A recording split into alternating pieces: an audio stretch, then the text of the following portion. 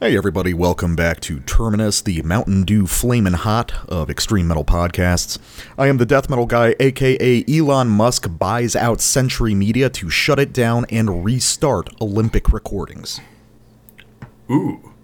And I am the black metal guy, aka Aussie black thrash meets anime gore grind band called Vormonger.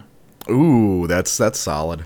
That's got to be done already. Let's see. Vormonger, I like that.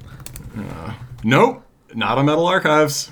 There is a user profile on DeviantArt named Vormonger. I bet that's exactly what we expect it is. I know where to get the cover art. Yeah, exactly. There's your commission opportunity right there. So, oh man. Can you redo that, but make her really muscular, too, and give her a battle axe? I like it when they're strong and they eat me. Okay, so real quick, before we do anything, because I've literally forgotten to do this on, like, the past 4 episodes. If you really like what you're hearing here, feel free to follow us on social media. Dude, I fucking forgot, like, the past 4 episodes. I'm so bad at this. You'd think at episode 92 I would have that locked down. Absolutely not. So if you really like this and you want to follow us on social media, you follow me, the Death Metal Guy, on Facebook at Terminus Podcast, or you follow the Black Metal Guy on Instagram at Terminus Extreme Metal. Additionally, if you really, really like it and you want to join the Terminus Co-Prosperity Sphere, you can do that on Patreon or Subscribestar. $3 and up gets you access to the Terminus Prime bonus episodes. $5 and up gets you access to our private Discord server where we discuss Quebecois separatism. And $10 and up gets you access to voting rights to decide what the Terminus Prime bonus episodes are going to be about. Thank God now I can forget about it for the next month. You could also leave us a review on Apple Podcasts if you use it. Yeah. Although, funnily, like, I think, like, not that many of our listeners use it, which kind of makes sense. No, I think they use, I think everyone's just using Podcast Addict or Spotify, pretty much. I saw it, like, I can see a breakdown somewhere on Podbean or something, but I don't know. It's the intersection between people who actively use Apple Podcasts and people who own the Bakira demo on tape is probably very small. I always like it when it's something really bizarre. It's like, who's listening to us on Tidal? Like, somebody's listening to us on Tidal. Like, nobody has that shit. Come on, man. Oh, okay. But yeah, no, so we're back. I am sitting here with my ankle that I managed to destroy, tripping over absolutely nothing the other night, so that was cool.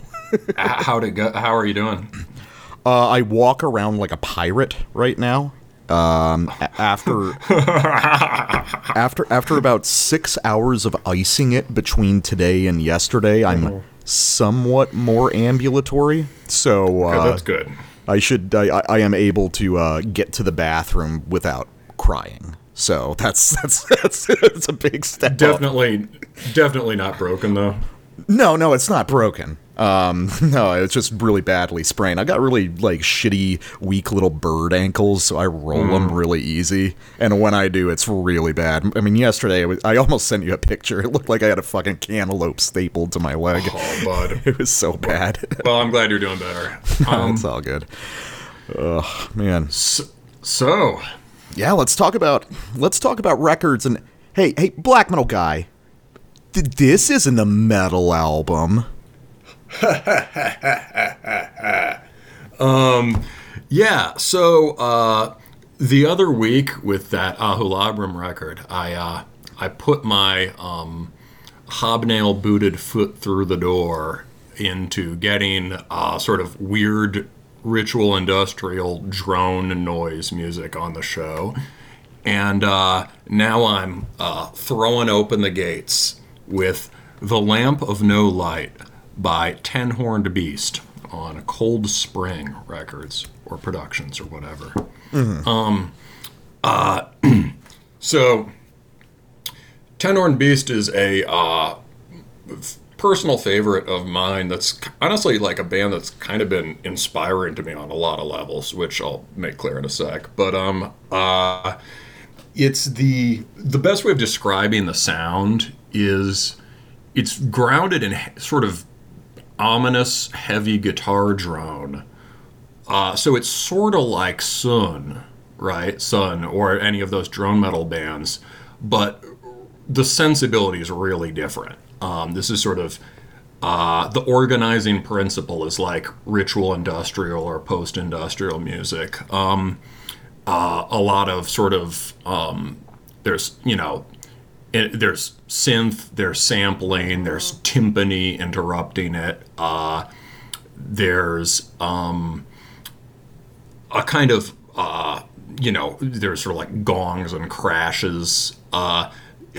The mood kind of comes from Coil, especially the more meditative and or sinister Coil tracks. And the technique really comes from, I'm sure he listens to those drone metal bands, but I think he listens to a lot of Skullflower also, who's really sort of one of the masters of weaponized feedback and sort of like sculpting feedback into melodic structures. And also somebody who has a very serious interest in the occult. So yeah, the best Ten Horned Beast record is probably Hunts and Wars in 2010, at least for my taste, which will probably be similar to our listeners. Like, it's called Hunts and Wars. It's the metal one. It's the one that sounds most like if you wished Arditi was like really heavy and Conan the Barbarian. And yeah, more of a martial industrial vibe on that one. And the last record it's been a while since we've heard from him. Last one was 2017. Death Has No Companion. I haven't gone back to it. I remember it being really bleak and austere, like too much even for me. His 2013 one, Alfame, is more like beautiful dark ambient type stuff with the drone, and I've been listening to that lately. Other than that, other background info, you've probably heard me talk about this guy before, right? Yeah, no, you've talked about Ten Horned Beast on the show several times. I think we've used it as like an interlude before. Possibly, and we've definitely used, good segue, his earlier project, Endura, or Endvra. I think it's Endura, but with a V, because, industrial. Yeah. It's, and that was a project he had in the 90s with a guy named Stephen Pennick. And it was more like sort of martial industrial or something like Coil. Stephen was more of the songs guy. He has a really nice voice, and Christopher was more the sounds guy, doing and making kind of like sort of spiritually driven Age of Empires soundtrack music with very primitive digital synth. And there would be a great range of feelings across those records. And the other thing that is worth knowing about this guy is he's a really good writer. And I may have found him from the Blogspot scene back in the day. He had there's tenhornbeast.blogspot.com is still up, which is awesome. Hasn't been updated in a decade, but it's there as an artifact. And there he would post photos and write about wilderness tracking and finding megaliths in the northern English wilds, and sort of link that, of course, to sort of pagan esotericism and to the weird fiction writers who were sort of influenced both Lovecraft and Tolkien. So he turned me on to stuff like Arthur Machen or Lord Dunsany. It's a core hermetic wizard dude is this guy, and I think it's important to have that sense of the personality before you get into it. Mm-hmm. Anyway, now death metal guy, what do you make of this? It's hard for me to articulate. So I think this is one of those things I'm really out of my depth on. I think this is probably connected to a whole, like, musical lineage that I'm not that familiar with. Mm-hmm. I think this is one of the places where it shows that, like, my knowledge of, like, ambient and drone and industrial and what have you is really, like, I got into all that stuff, like, from the metal scene. You know, guys doing side projects that kind of, like, introduced me to some of those sounds, and then I found the real thing after, you know, etc. No, real thing, in quotes. I mean, some of the side project stuff is good, plenty of it's crap, but, you know, like anything. Quick example for people? Oh, you know, I don't know, any of the side projects by Michael Ford from Black Funeral, who does all his, like, weird kind of knocking black industrial ambient stuff, or you know, just listening to ambient stuff found in black metal, listening to, like, Burzum's ambient stuff, you know, that sort of thing. Yeah, fair enough. So, I mean, that's... the Endura stuff could also be called Dungeon Synth. Yeah. It was certainly existed in the time when the stuff, before it was called that, back when some of it was good. Yeah. And, so I think, I mean, there's no wrong way to get into a style of music. I mean, in a sense, but it definitely does, like, prime you differently. And I think when I listen to this stuff, it's not bad, but it's also just, like, it feels extremely familiar, in terms of it sounding a lot like ambient made by metal guys. You know what I mean? Similar sort of fixations in the sound, the sort of the minimal delivery, the really, like, deep pounding tones, some of the weird synth stuff. So for me, this strikes me as sounding extremely conventional, but I know if I had a broader perspective of, like, the actual lineage this is pulling on, this is probably pretty eccentric. Like, does that sound fair? I think so, yeah. I don't know the side project stuff you're talking about, so I, like... I just had so much random crap when I was younger. Yeah, are you thinking, like, stuff. Is this stuff like Emit?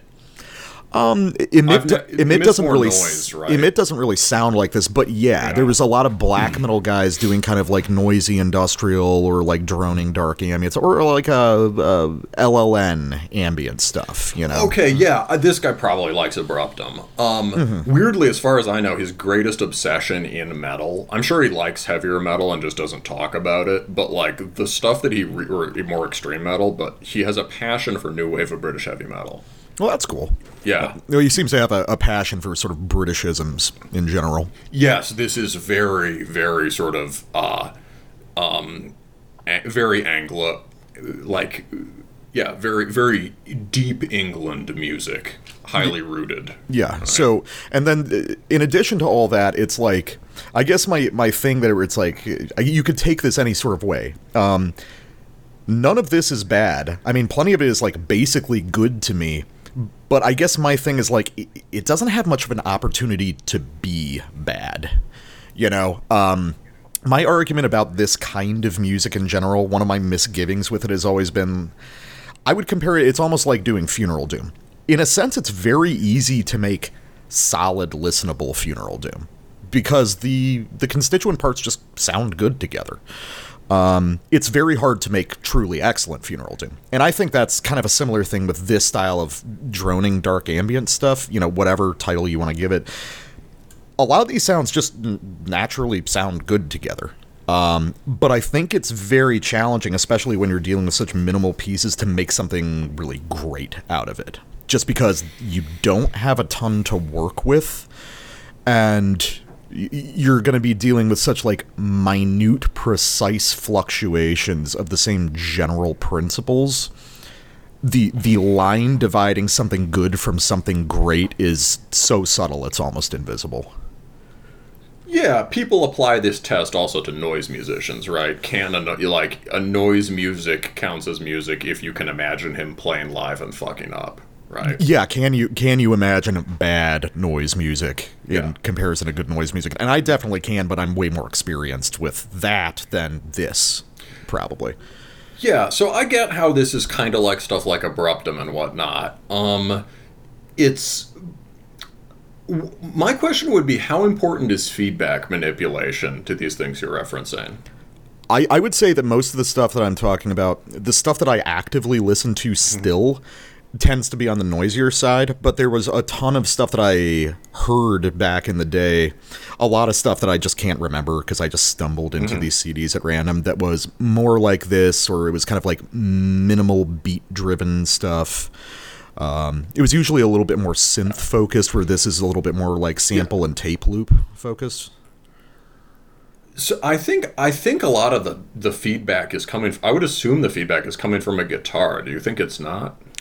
I think it's a possibility. I mean, there's a lot of different kinds of feedback on this record. The hottest, most aggressive stuff in the middle of the record, I think that's digital, just because of the tone. It sounds like sort of digitized distortion, but I could be completely incorrect. No, you could be right.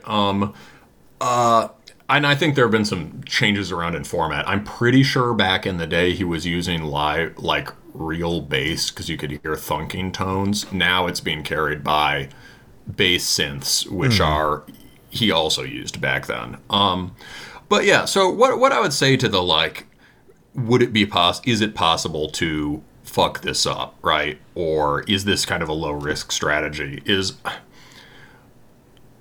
So one thing that sets Ten Horn Beast apart within the tradition it's in, sure, is the kind of semi-metalism, is the aggressive feedback, is the sort of low-end heaviness, but also in terms. So I guess that speaks more to its uniqueness. Sorry, but in terms of your question about the sort of can you mess it up thing, I think this is actually much more structured than aspects of some of his old stuff. So I'll get into that with the first sample. Okay. This is Into the Mouth of Hell.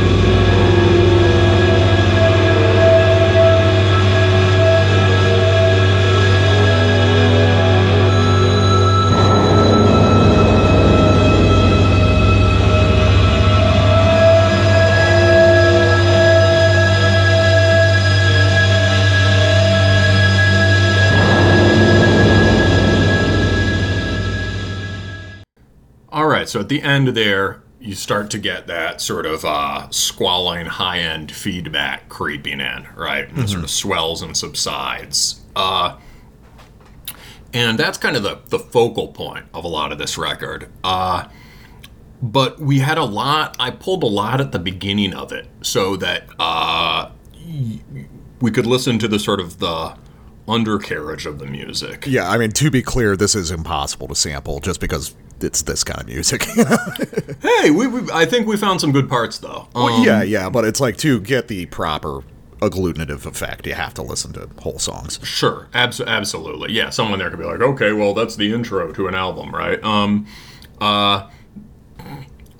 But so on the old stuff, which was more dense in the arrangements, right? It seemed to me like there would be this kind of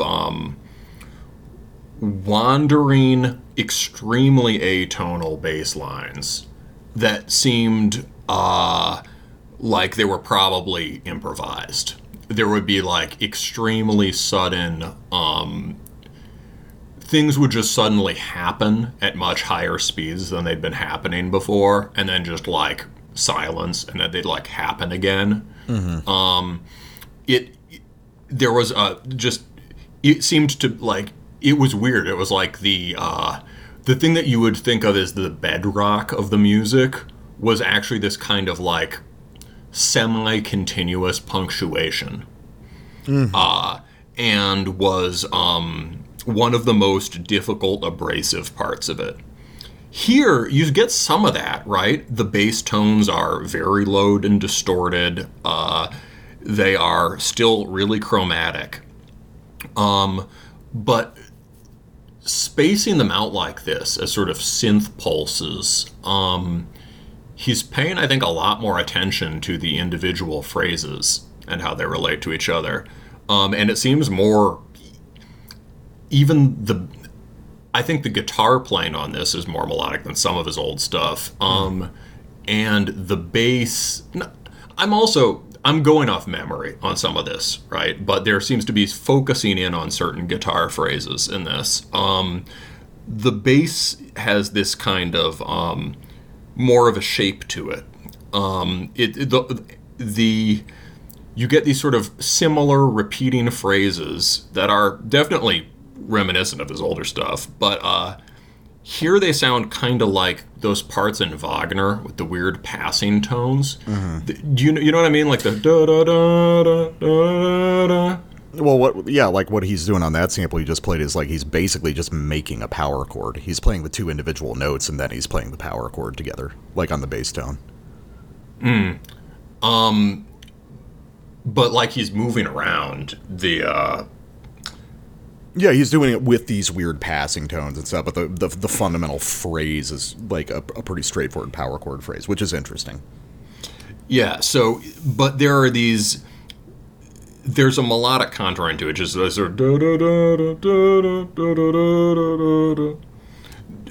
But you're saying it's just organized around a kind of 1 and 5? I think so. Yeah. Okay. Yeah. It's but overall, I would say the record seems like he's peeled back a lot of the arrangements, a lot of the Marshall Industrial type stuff, less regular percussion, less of other synths and samples going on. You know, no sort of like thunderous war horns, things like that. And it's a lot more focused on the basic building blocks of the music. And at the same time, I think those are being more shaped in a more composed and disciplined way. Yeah, I can get that. I mean, this is definitely not formless music. I mean, there is definite structure. It's just extremely slow, so it's a little difficult to perceive at times. Yeah, that's a thing that's true. That's a feature of Sun's music as well. If you speed those riffs up, they actually have a lot of notes in them, and I still think that band's bullshit, but like, you know, if somebody once did play it for me twice as fast, and if you speed it up, they are kind of cool, total nonsense riffs. They're a little bit Ledney-esque, honestly. That's kind of neat. Yeah. I've never actually done that experiment, although I've listened to a fair share of Sun back in the day. Well, let me get to another song, which I think we both agree this is like the best track on the album. Yeah, so the middle track, Upon Their Head, Names of Blasphemy. This is the one that really caught my ear. This one and the next track, Black Furnace, I think, are my favorite songs. There's, and it's hard to describe why.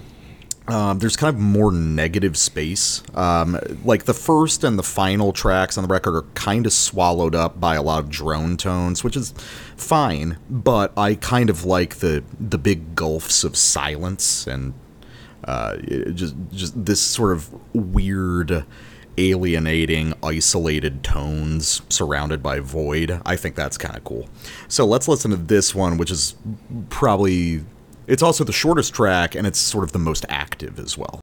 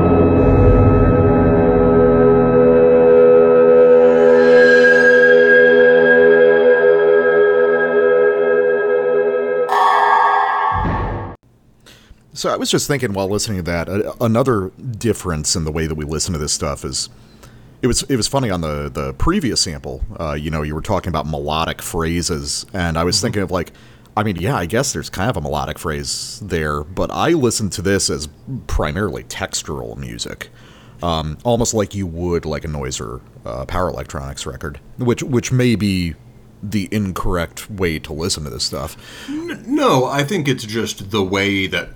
I mean, it's just, of course we listen to it as textural music. Or, I would say that's like the starting point. And I guess because textural music is susceptible to the, how is it, what differentiates one exercise in texture from the next thing, I'm trying to emphasize the ways that there is sort of vertical movement happening in it, and sort of phrases being developed and things like that. That it isn't just textural music in the way that it might seem to on a first listen. Is that fair? Oh no, does that make sense? No, that makes sense. But I would say that there is distinct stuff that happens here that even just as textural music does elevate it over others. Like it's like this is the proof that it's like, oh, you could fuck this up, and a lot of it just has to do with like really subtle iterative planning, the way whole movements of those sort of like droning synth notes will fade into complete silence before the next sound activates,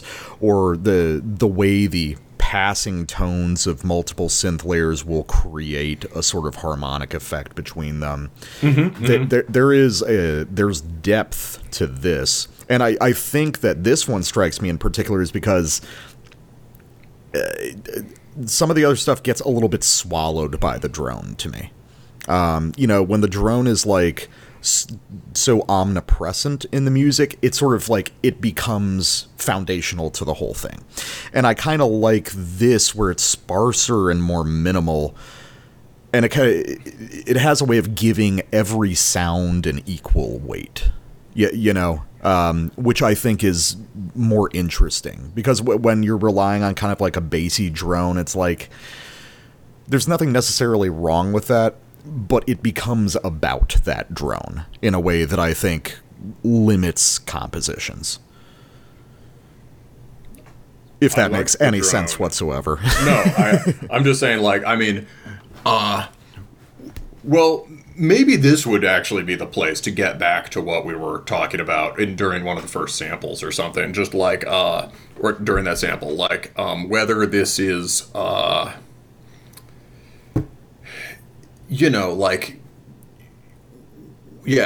what extent is it supposed to be crushing and scary, and to what extent is it supposed to be like more like ambient music, right? Mm-hmm. And I think, and you had been listening to it sort of like trying to see like, well, is this as sort of crushing and terrifying as the medieval hell theme suggests, right? In the way you might listen to like a Torture Doom record, mm-hmm. right? I assume that was kind of the implication of the way this is presented. Yes, yeah. And so I would say despite that, this is still much more in keeping with his other stuff, which does have this meditative ambient thing to it. And it's less so, I think, even though the music is about divine punishment, the music is, it's less assaultive and more identificatory, I think. Like, you're supposed to sort of immerse yourself in it. Like, there's a certain kind of weirdo, such as me, who just, like, listens to this stuff sort of as ambient music. This record is a little sparse and intense. It's attention-grabbing and very dark. But, it still is ambient music. But I understand the basic point you're making, and I think you're right, that, like, it becomes more lively, and less just, like, pure drone in these moments where there's this subtle play of timing an event. Yeah. No, I think, I'm thinking of some of the guys that I listen to that do sort of, like, neo-music concrete stuff, where it's like just isolated tones and samples and loops in like a void of silence where there is no kind of drone track underpinning it. And lately for this kind of music, that's where my head's been more at. Well, okay, so that's good, because one thing that you did, you timed this sample very nicely. In terms of like definite events happening here, things you could fuck up, there's a thing that happens, there's a feedback squeal, crash cymbal, timpani. And that happens at the beginning and end of the sample, right? And that sort of begins a certain kind of phrasing which leads to the swell of that big arc of feedback. And then that dissipates very, very slowly. And finally, we get another one of those, and that happens a few times in the middle of it, too. But that sort of thing is... a good example of this kind of things ringing in the void. It's also kind of just heavy. It's kind of like the China cymbal before a beatdown. And it picks up... I feel like anytime you hear that kind of isolated crashing or chiming in ritual industrial music, you should think of one track, which is How to Destroy Angels by Coil, which is 12 minutes just of gong. Gong with like sort of like space in between, right? And so this is doubtless influenced by that, and I think probably you would like that track, because that's definitely in the vein of like isolated tone events happening in negative space. Yeah, that does sound pretty cool. Yeah. So okay, so I'm gonna pull from the second part of this track. And, in terms of this being something that really does have a definite shape, that big feedback of figure happens 3 times, each time different. So, I'm going to start right where the Death Metal Guys ends, and this next one is beginning. And I want to prime you for this a little bit, but like listen to this feedback. It sounds like a bagpipe.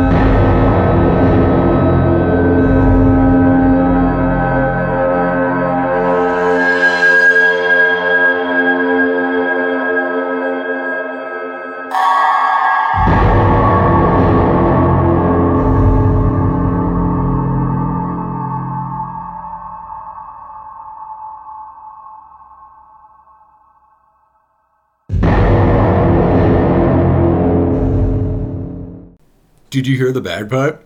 Yeah, no, that really stuck out to me the first time I listened to this, because it's like, oh, there's clearly a very deliberate phrase being played there. Or not a phrase, a full melodic line.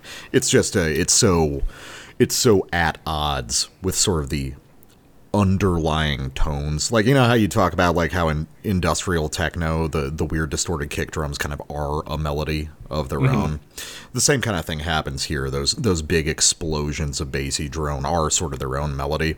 And then the sort of bagpipe synth, so to speak, is just so at odds with it. It has a very unique effect. Cool. I'm glad. Yeah. Yeah, you've got this like major key thing kind of happening over all this grim stuff, which is interesting. That strikes me as a very Coil kind of thing. Yeah, and also a very deep Britain idea. Like, I mean, it sounds like, like bagpipes were fucking scary. Right? I mean, they were played in wars and at funerals, right? In the 19th century or 18th century, right, when there are Highland Grenadiers, charging an American position or whatever, they're playing bagpipes. And because, there would be 200 more years till we invented black metal, the bagpiper had to be playing, was playing folk melodies, a lot of which were kind of Celtic major key, right? So there'd be this like maddeningly perky, virile music playing as these just giant Highlanders walk towards your, little bunch of, militiamen or whatever. And there's kind of, I feel like those kinds of major key bagpipe melodies can have that kind of bright fury that you get in some of the newer black metal that has major key stuff in it. Mm-hmm. Or even just, it has that interesting effect that you were the first one to identify of like the weird, sour major key phrasings popping up in the middle of death metal songs that, make you feel uneasy because something too happy is happening in the middle of all this like weird, gross chaos, Yeah, it's also that for sure. The incantation. Yeah, it's both of those things. It's the glorious pagan folk melody, and it's the gut wrenching incantation interval. Yeah. That makes sense. Cool. And I think Yeah, I mean, this is clearly, like, this is the song from the record. It's like, even if I don't revisit this record, I'll probably revisit this song. And I kind of feel like this moment, like, that specific moment is the center of the record. Mm-hmm.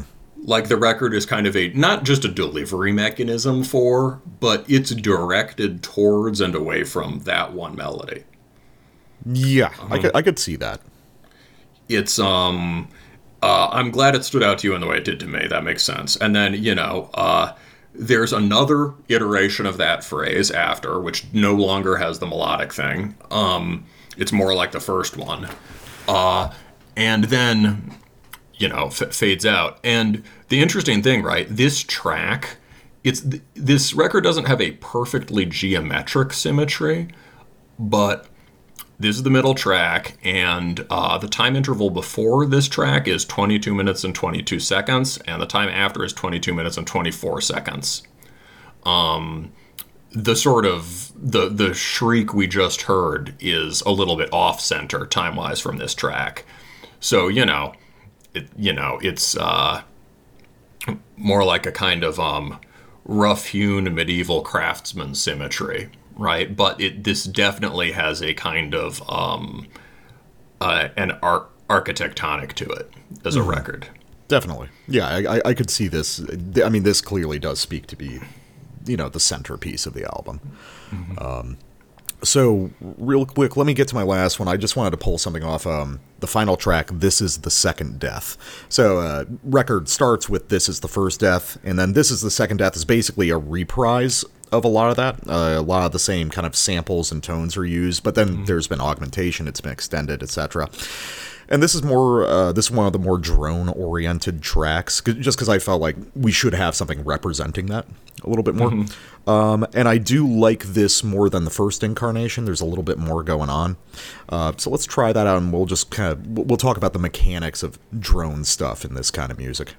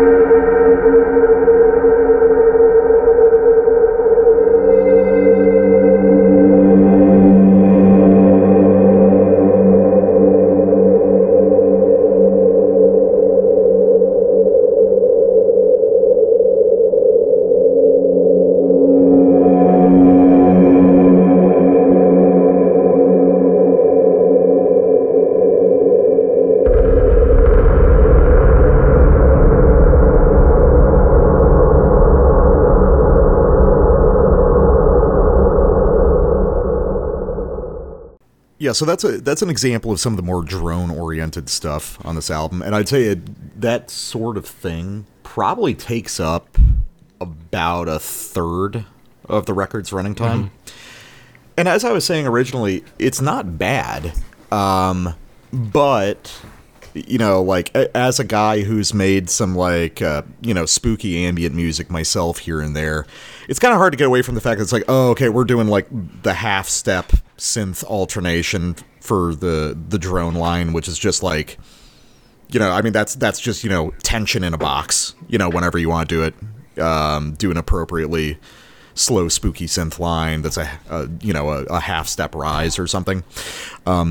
Again, nothing wrong with it. I mean, we always talk about the idea of, there just being a vocabulary for any kind of music, and there's nothing wrong with using it. But in a situation where it's like, okay, we got a 13-minute track, and it's this inherently sparse, it definitely leads me to be like, okay, well, what have we got going on here? I mean, this is like the closing track of the record, and while it doesn't sound bad, it does feel, in some ways, to me at least, like there's some missed opportunities. Well, I mean, I think, like, here the bass is working more in the way that it did in his old stuff, where it is kind of just generating effect, right? It's, back then it was more active and kind of, like, aggressively random. Here it is more... Yeah, here it's like static, right? Just the dum-dum. The funny thing is, it didn't even occur to me to, like, tab these out. You know what I mean? Or, like, to figure out, when you were talking about, like, the fifth earlier, I was like, like, what did you mean? And then I got it. Oh, like, he's literally trying to figure out the central notes and the bass parts. Yeah. It's happening on such a long time frame that I'm not sure I even registered this was just two notes. Yeah. And you do listen to more Doom than I do. Yeah, I think I'm just primed to be able to, like, pick those super long phrases apart just because I listen to so much of that shit. Yeah, so, I mean, I guess, I'll play the "it's not riff-centered music, bro" card. But after that, I mean, sure. I mean, I think here the center is the sparse stuff happening over it, especially the wind sounds. Yeah, that's fair. Maybe I didn't do this album any favors by listening to it while playing Borderlands.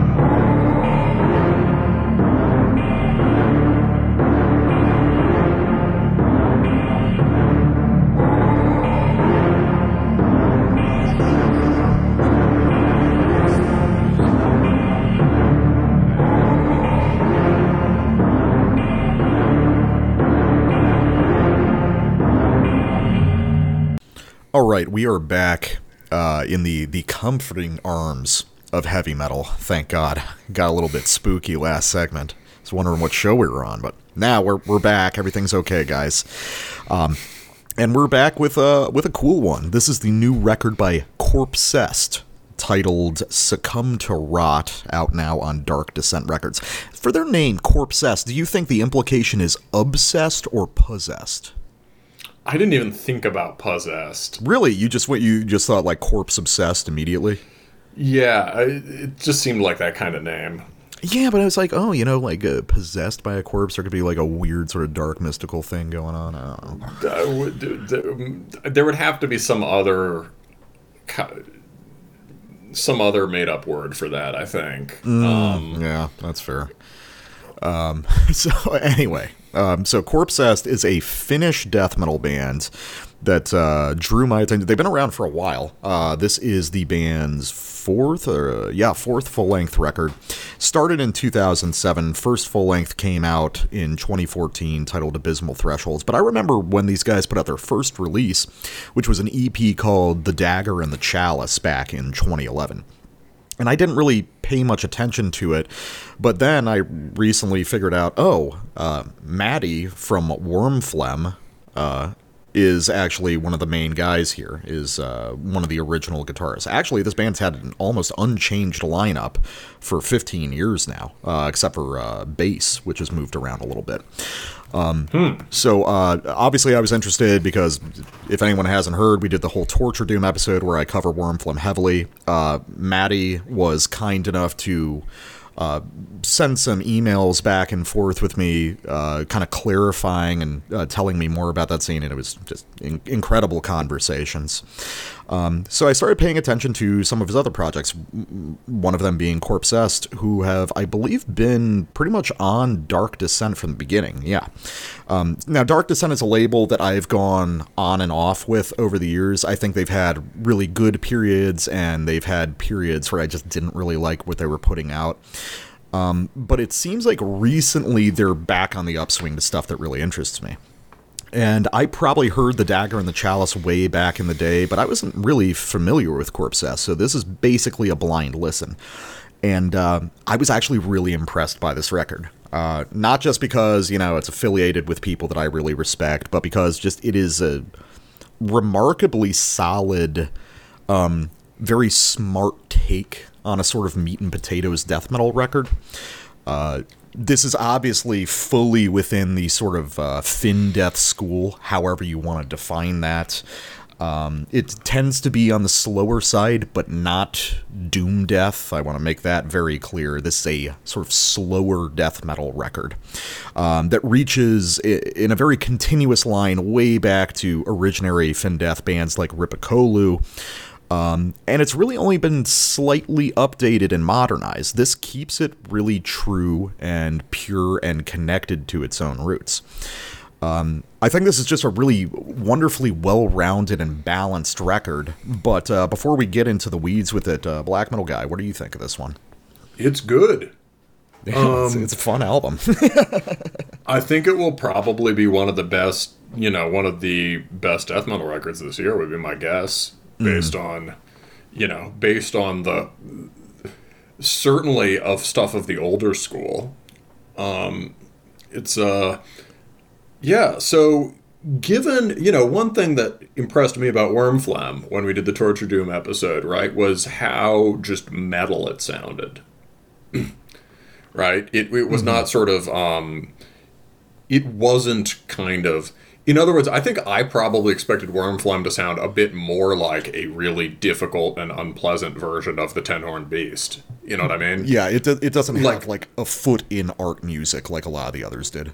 Well, and I expected, exactly. I expected maybe it to sound something more like, I don't know, what Senthil actually sounds like, right? Yeah. More kind of, Wormphlegm is really, rooted around gigantic riffs and chug, and it has sick lead guitar parts. It's very immediately enjoyable as not heavy metal, but metal that is heavy.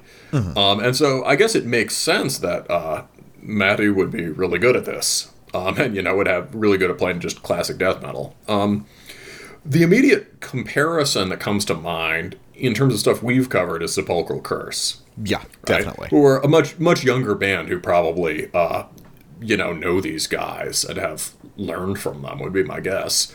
But But there are some key differences, right? And that might help outline for our listeners where Corpse Est is at, right? So the big difference is that Sepulchral Curse used this Swedish Black Death and Finnish black metal stuff to generate that epic scope that you associate with Finnish death metal, right? As you know, you wrote that in your notes, but it's definitely true, right? Finnish death metal has to have some sort of,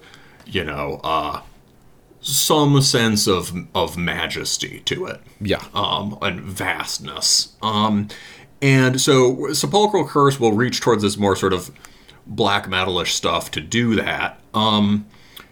These guys are doing it from entirely within death metal. Yeah, agreed. Which is cool and impressive. Other key difference, here there are D-beat parts or Slayer beat parts, but there's no overt punk influence, right? And it is less, in Sepulchral Curse, even the slow parts, except for the very last track on that record, even the slow parts tend to feel kind of fast, which is part of the vibe, right? This gives the slow parts space for a different kind of, a more meaty kind of crushing. But it's definitely, like you said, definitely not doom. It's like a fast slow. Sepulchral Curse is a fast band. This is Corpse Est is fast slow, and the down tempo stuff is this sprawling, underground cathedral sections, or just bolt throwery stuff. Yeah, I think the bolt thrower influence is pretty crucial. I think we've talked about this a little bit, but we've come to realize bolt thrower is kind of like an essential part of the DNA of Fin Death in a way that it probably isn't for a lot of other regions. And I think the other important thing to note here is, like, Sepulchral Curse is like a band that is, it's definitely emphasizing the scope part of Fin Death. It's emphasizing sort of some of the most epic ideas that reach all the way back to bands like Demigod. Corpse Est, alternately, it definitely has those moments of vastness, but they're not, Sepulchral, both of these bands sound like their album art. Sepulchral Curse, you have this like huge ziggurat of dark majesty and stuff. Corpse Est is like a really big, fucked up, almost Dali-esque rotting skeleton on a beach somewhere. It's like they're both big in scope, but the meaning of that is very different. And the other thing with Corpse Est is they actually are both giant skeletons. That's true. That big skeletons means good band in Finland. There are both bands use, here's my compare and contrast essay. Both bands use giant skeletons on the cover art. There are similarities and differences between the two giant skeletons. Perfect. 5 paragraphs, that's an A+. Yeah. But I think the other thing is that Corpse Est are also really... This is a little bit abstract, but I think Corpse Est are really into the idea of death metal as like just a contiguous whole. There's a lot of parts of this that you could say, rub up against sort of like subgenres or sort of adjectival death metal. You've got more technical parts, you've got more brutal parts, you've got kind of doomy parts, etc. But they're not presented as, oh, this is the brutal death part, oh, this is the doom death part. These are all contiguous in death metal. All of these things existed since the late 80s within it. And I think that's one of the problems with sort of retro-style, old-school death metal, is that it's been flattened out. And as a result... we should play the sample. Yeah, we should just play samples, shouldn't we? So let me play one, because let me play the beginning of Calling Void, which is a great track. And we'll get into some of the other possible influences for this band after listening to this.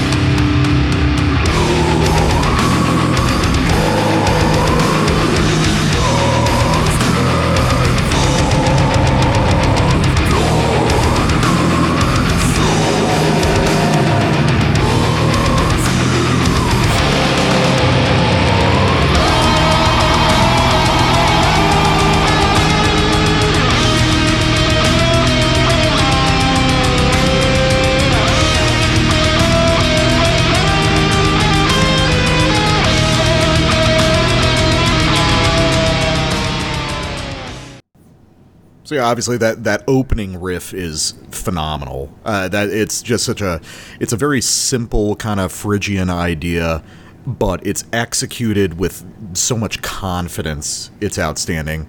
A few things to note. One, this has one of the best death metal guitar tones I've heard in years. It's bassy, it's high gain, but it's also super clear, which is really important when you're doing a lot of very kind of low tremolo riffs for them to be intelligible at all. The drumming on this record is understated but perfect in a way, like those constantly varied, staggering fills during that big held chord part in the middle of that sample is just like such a perfect sort of early '90s technique. And I really like the vocals on this album a lot too. You know, they're roaring. They've got this kind of ghoulish quality that's really neat. It's not just like a standard growling performance. It's got that hoarse kind of strained quality. I think that's really cool. So beyond the sort of Fin Death comparisons, I think another big thing for this album is there's a big streak of sort of Tampa death metal. This in particular reminds me a lot of later Morbid Angel, like Gateways to Annihilation era. The opening riff on this sample is sort of like a rearrangement of the opening riff to Opening of the Gates from Gateways. There's also a lot of old Deicide across this record, which I was kind of surprised to hear. You know, stuff between the self-titled and Once Upon the Cross that's popping up left and right. It's just it's a great melange of all these different ideas from the old school, but it never feels like it's kind of pandering to the idea of old school death metal. Would you say it's a tasty death metal melange? Exactly. All right. Well, we are going to end the podcast and kill ourselves. Yeah. So I just wanted to reply more to what you said about what you were saying before the sample about the sort of that the. Well, I guess this will sort of get into my next thing, right? Mm-hmm. The continuum. There's not like. You can't separate out the more majestic parts from the more just gut punch parts, right? Yeah, I think that's crucial to the whole record. I think that's a very good point, and it's one thing that makes it so fully realized. And that's another thing that differentiates it from something like Sepulchral Curse, right? Where it doesn't have the same kind of soaring highs as Sepulchral Curse, right? The same kind of oh, there's the giant riff, the giant trem riff, right? But it's also less susceptible to being picked apart, right? You can't be oh, here's the epic part. Oh, here's the crusty part. Oh, here's the grind part, right? Not that I'm not saying this in criticism to Sepulchral Curse, who I've obviously we've championed on this show, right? Mm-hmm. It's just a different methodology. Exactly. They do a very nice job of integrating those things at a higher level, right? But here it's every part is being made from literally the same material in Corpsest, right? Very naturalistic sort of yes, song. There's not different kinds of melodies or phrases. There's one kind of melody, which is a Corpsest melody. And so let's get into that here. So, for me, I think. Well, actually, let's continue that train of thought. So, to me, this is the first place on the record where my ears really perked up. Is Spiritual Malevolence, the fourth track, in terms of the more sort of, here's an example of what sounds more epic or atmospheric on this record.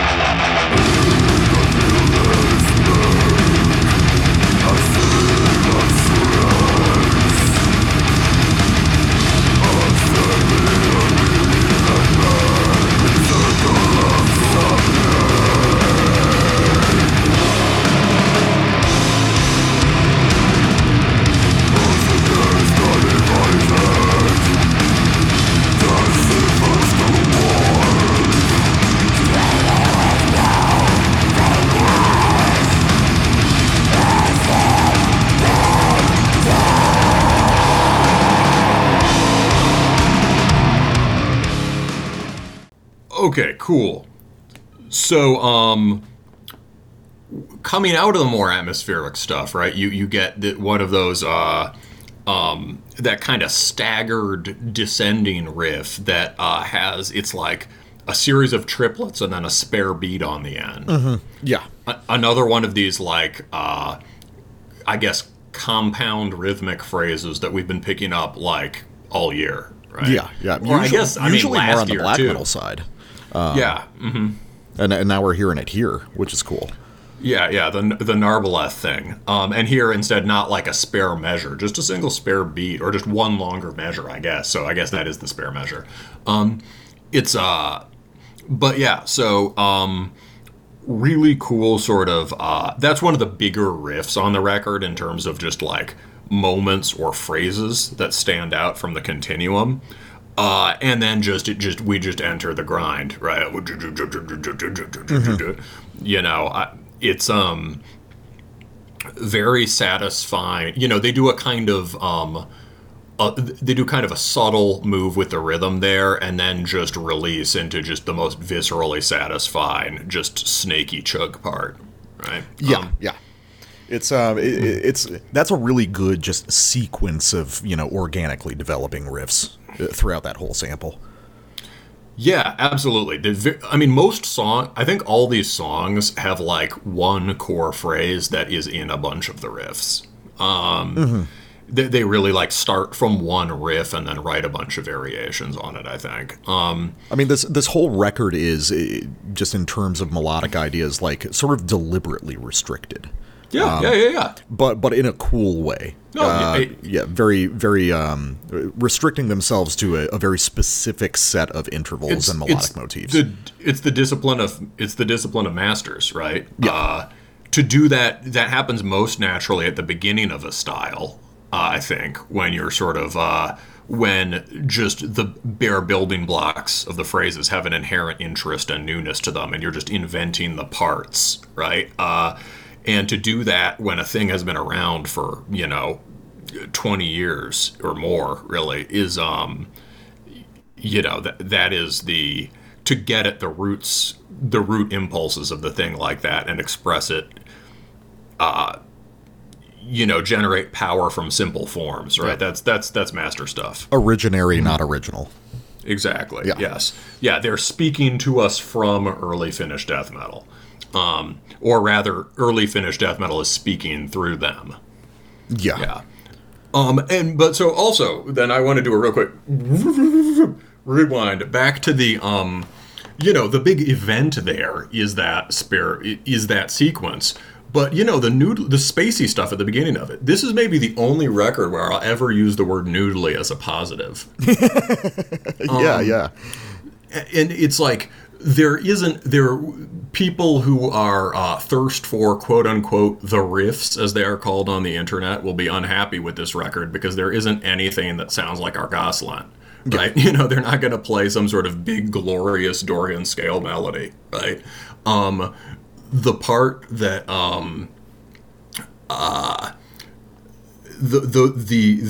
all of the sense of titanic vastness comes from these moments where it opens up and they've got, as you pointed out, some synths, and they've got this sort of ebbing and flowing noodling lead work over it, and it really recalls these, really like Override of the Overture from Dismember, right? Yeah.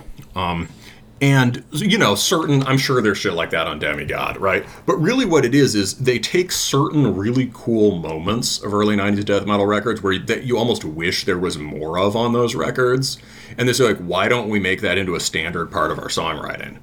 So pretty much half or more of these songs open up into spaces like this. And instead of being filler or intro or outro, on the Dismember record, that sort of event gets on the Dismember record. It's a one-off event that's part of the intro, right, or part of the big first track, right, and then the rest of the record is a lot more straight ahead.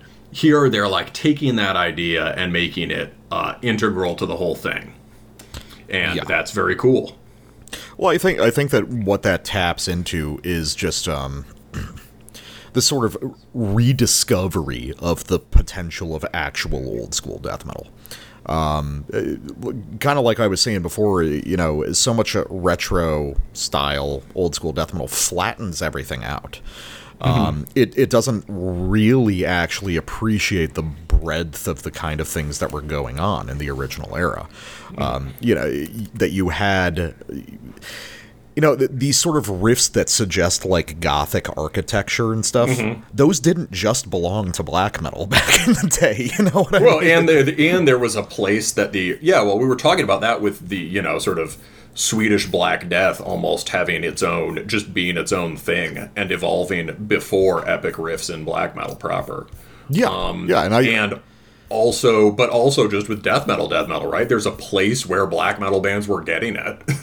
Yeah, I mean, I don't think it's almost as though it's been forgotten that black metal formed as a sort of reaction to death metal. At least the second wave did.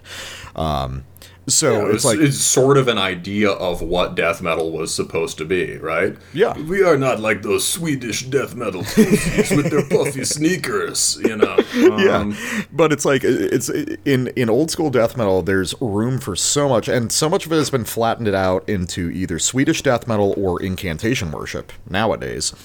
But, I mean, that misses out on this enormous wellspring of ideas that were present in the early 90s. And Corpse Est is the kind of band that actually understands the breadth of the ideas that were available back then. And that's how they can make stuff that sounds clearly contiguous with the old school while still being so much more varied and so much more exciting than most of the people pretending to that sort of thing. Yeah, all right. So, speaking of exciting, let's go to... the next two samples are just the crushing ones. Yeah. So this, in terms of the structure, I guess I should speak to that now, right? So Spiritual Malevolence is, to me, the first real banger, that last one I sampled. But this speaks to another thing, just like the master workmanship and the riffing. This is a confident record, okay? So, like... The Virgin move is to put your best track as your second track because you're really hoping everyone hears the best track, right? You got to put the best track on the second track. The Chad move is that you just start with some songs, and you let the you let the most powerful, or you let the most sort of densely or intensely composed tracks, your best tracks, you let those come in where they will to create a good structure for the album. And it shows a real confidence because there is something, our music is inherently compelling. We don't need to put the catchy or impressive one at the beginning because just the sound of the music is compelling. And so someone can hear even our sort of like B tracks or just like sort of meat and potatoes tracks. They can hear those and be immediately struck by them. Yeah. No, that's definitely the case here. I agree with you. This is one of those cases of a record where it seems like every song that comes is topping the one before it. Yeah, that's true. Yeah, brutally topping it. So, on that note, Profane Phlegm. This is the end of the track.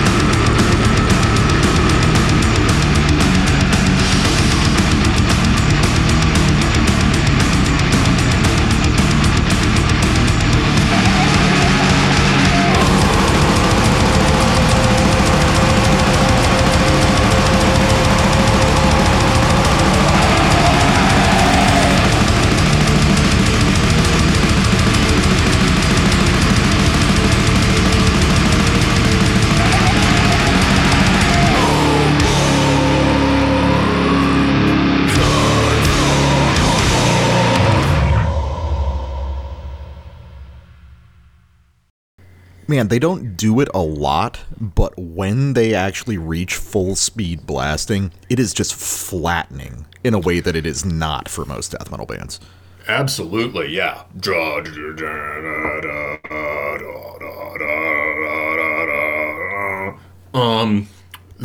an awesome riff. Yeah, and it's so simple.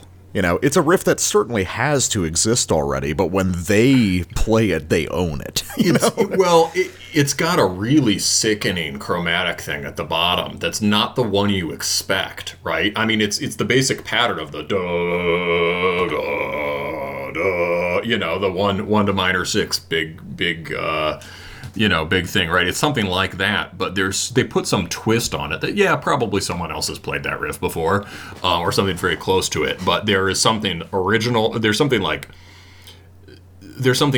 that is specific to this band about the craftsmanship there. Mm-hmm. They are really good at placing these sort of sickening chromatic notes. Yeah, which is cool, and that's almost that's almost one of those things that's forgotten in a lot of modern old school death metal. You know? That's because it's been routinized to certain scales and a couple like intervals that make it sound like incantation, right? Yeah. Even when you're trying to make something really nasty, right? You'll be like, oh, throw in the unexpected major fifth here, right? It's and so this band is more just like tailoring grotesquerie to each riff, and that'll go on the sticker on the album. Tailoring grotesquerie to each riff. Terminus. So. It's but yeah, and so in terms of influences there, right? That the blast part, that's the energy one of the two energies I really associate with Ripakulu. Oh yeah, Ripakulu's blast parts are the heaviest fucking things in the world. Yeah, the simple power chord wall blasts that it just devastate. And you know, this is the only part on the record that really has anything to do with black metal proper, and that's only because Ripakulu and Convulse are kind of drawing from that energy as well. Mm-hmm. Yeah, you know. I mean, Ripakulu is definitely like pagan death metal, if that's ever been a thing. It's yeah. I love the juxtaposition of the cover. The way the cover primes you to hear the music is so cool. we definitely will do a bonus episode about Ripakulu because I know that's a favorite of both of ours. Yeah, absolutely. You know, so yeah, they're, you know, both those bands are proximate in a number of ways to a number of early black metal bands, but this is you know, this is death metal blast beats. And those vocals, oh my god, the extended howl. Do you think that's a sustained thing or it's drawn out with... I think it's sustained. That's awesome. This has the snarl. Are there two people or one? Because the snarl at the end of it that finishes the phrase, if that's just one thing the whole time, that is so sick. As far as I think Maddie does some backing vocals for the band. Yeah, because you can tell occasionally there's a couple different voices. But yeah, no, it's I again on the vocals, I love that ghoulish roaring quality they have. You don't really hear that so much these days. You know, this more open-throated thing. I love just the way he tears off the phrase at the end. It's like it just sounds like really disappointed in the well, it's because there's actual power behind them. You know, it's like you can tell these are vocals delivered at an extremely high volume while recording. Yes. It's a contemptuous throwdown at the end, you know. Animal snarl. And speaking of throwdown, right? That first riff, dong, dugga dugga dong, dong, dong, dong, dong, dong, dugga dugga dong. They might just turn that exact phrase into the blast, actually. I think that's just the same thing, just as a trem riff. Yeah. I think it is. So that, right, note for note, almost could be on a modern beatdown hardcore record. Yeah, it could. Except there wouldn't be so much movement in it, and they'd either play it faster or slower. Mm-hmm. They wouldn't exist in that no man's land lower mid-tempo thing. Yeah, this is something, it's played like death metal, and it is, but, you know, like you said before, they're not afraid of just doing visceral, brutal shit, right? Yes. Indeed. Yeah. What a wonderful segue, Black Metal Guy, to my final sample. We gotta talk about that closing track, Pneuma Akathartos. Holy fuck, this is the way you end an album. And I'm gonna, if you'll permit me a tiny rant, I want to talk about like a misunderstanding people seem to have about old school death metal, and I think this mostly comes from fucking younger kids. I think that over time, for some reason, there's become a confusion about what makes old school death metal really cool and really interesting and worth continuing with. And I think that misunderstanding is that it was like inherently smarter or more artistic than what's going on. You know, it's like... And also cooler, more, quote, aesthetic. Yeah. Right? It's like, and I don't know what fucking records some of these people are listening to when they make that assessment, because the cool thing about a lot of old school death metal is how retarded it is. How just, like, mean and degenerate a lot of it is.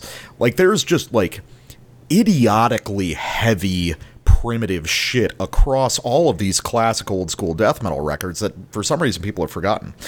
Like just the idea of ultra primitive caveman open note chug riffs.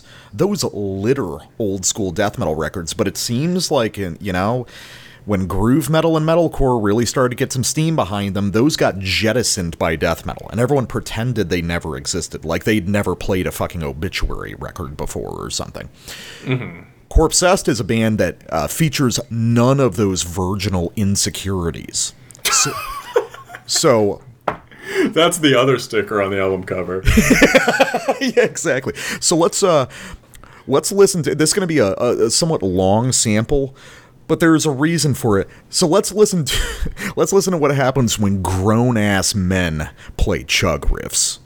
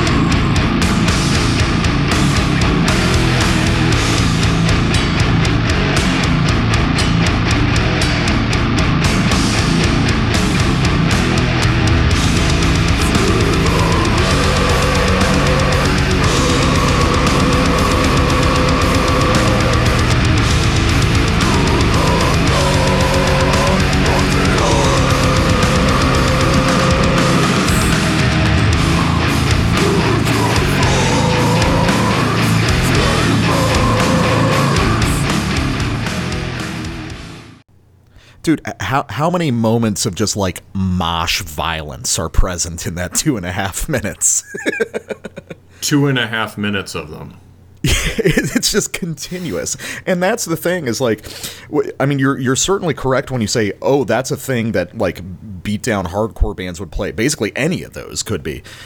But it's like, I think at this point, maybe they just got them all from fucking old school death metal. Because it's like, yeah, it's like when we talked about that 200 Stab Wounds record, it's like, what's the hardcore riff? What's the death metal riff? The answer is yes. Yeah, I think they would agree. I think they would agree to that. If anything, like that stuff sounded less old school death metal to me than some of those bands seemed to think it sounded. But you're right that they're probably drawing some of the beatdown riffs specifically are just patterned on shit like this, right? Yeah, I mean it's very easy to see a way you get to this album basically from Ripikolu alone, you know. Yeah. Like in isolation, if you're on a desert island, if Musta Ceremony is the only thing you have to listen to, which would not be a bad pick, frankly. You could just make this album from those constituent parts. But again, I want to get back to the idea that like death metal was, you know, for some reason we've got this reformed idea of like death metal as high art music. It was designed to, you were supposed to be killing people in the mosh pit to it. You were supposed to have this immediate physical energy. So all of these fucking death metal bands now that, you know, are just obsessed with space and geometry and shit like that, no. Unless your space songs make me want to actually commit a homicide in a pit, I don't know if that's really death metal.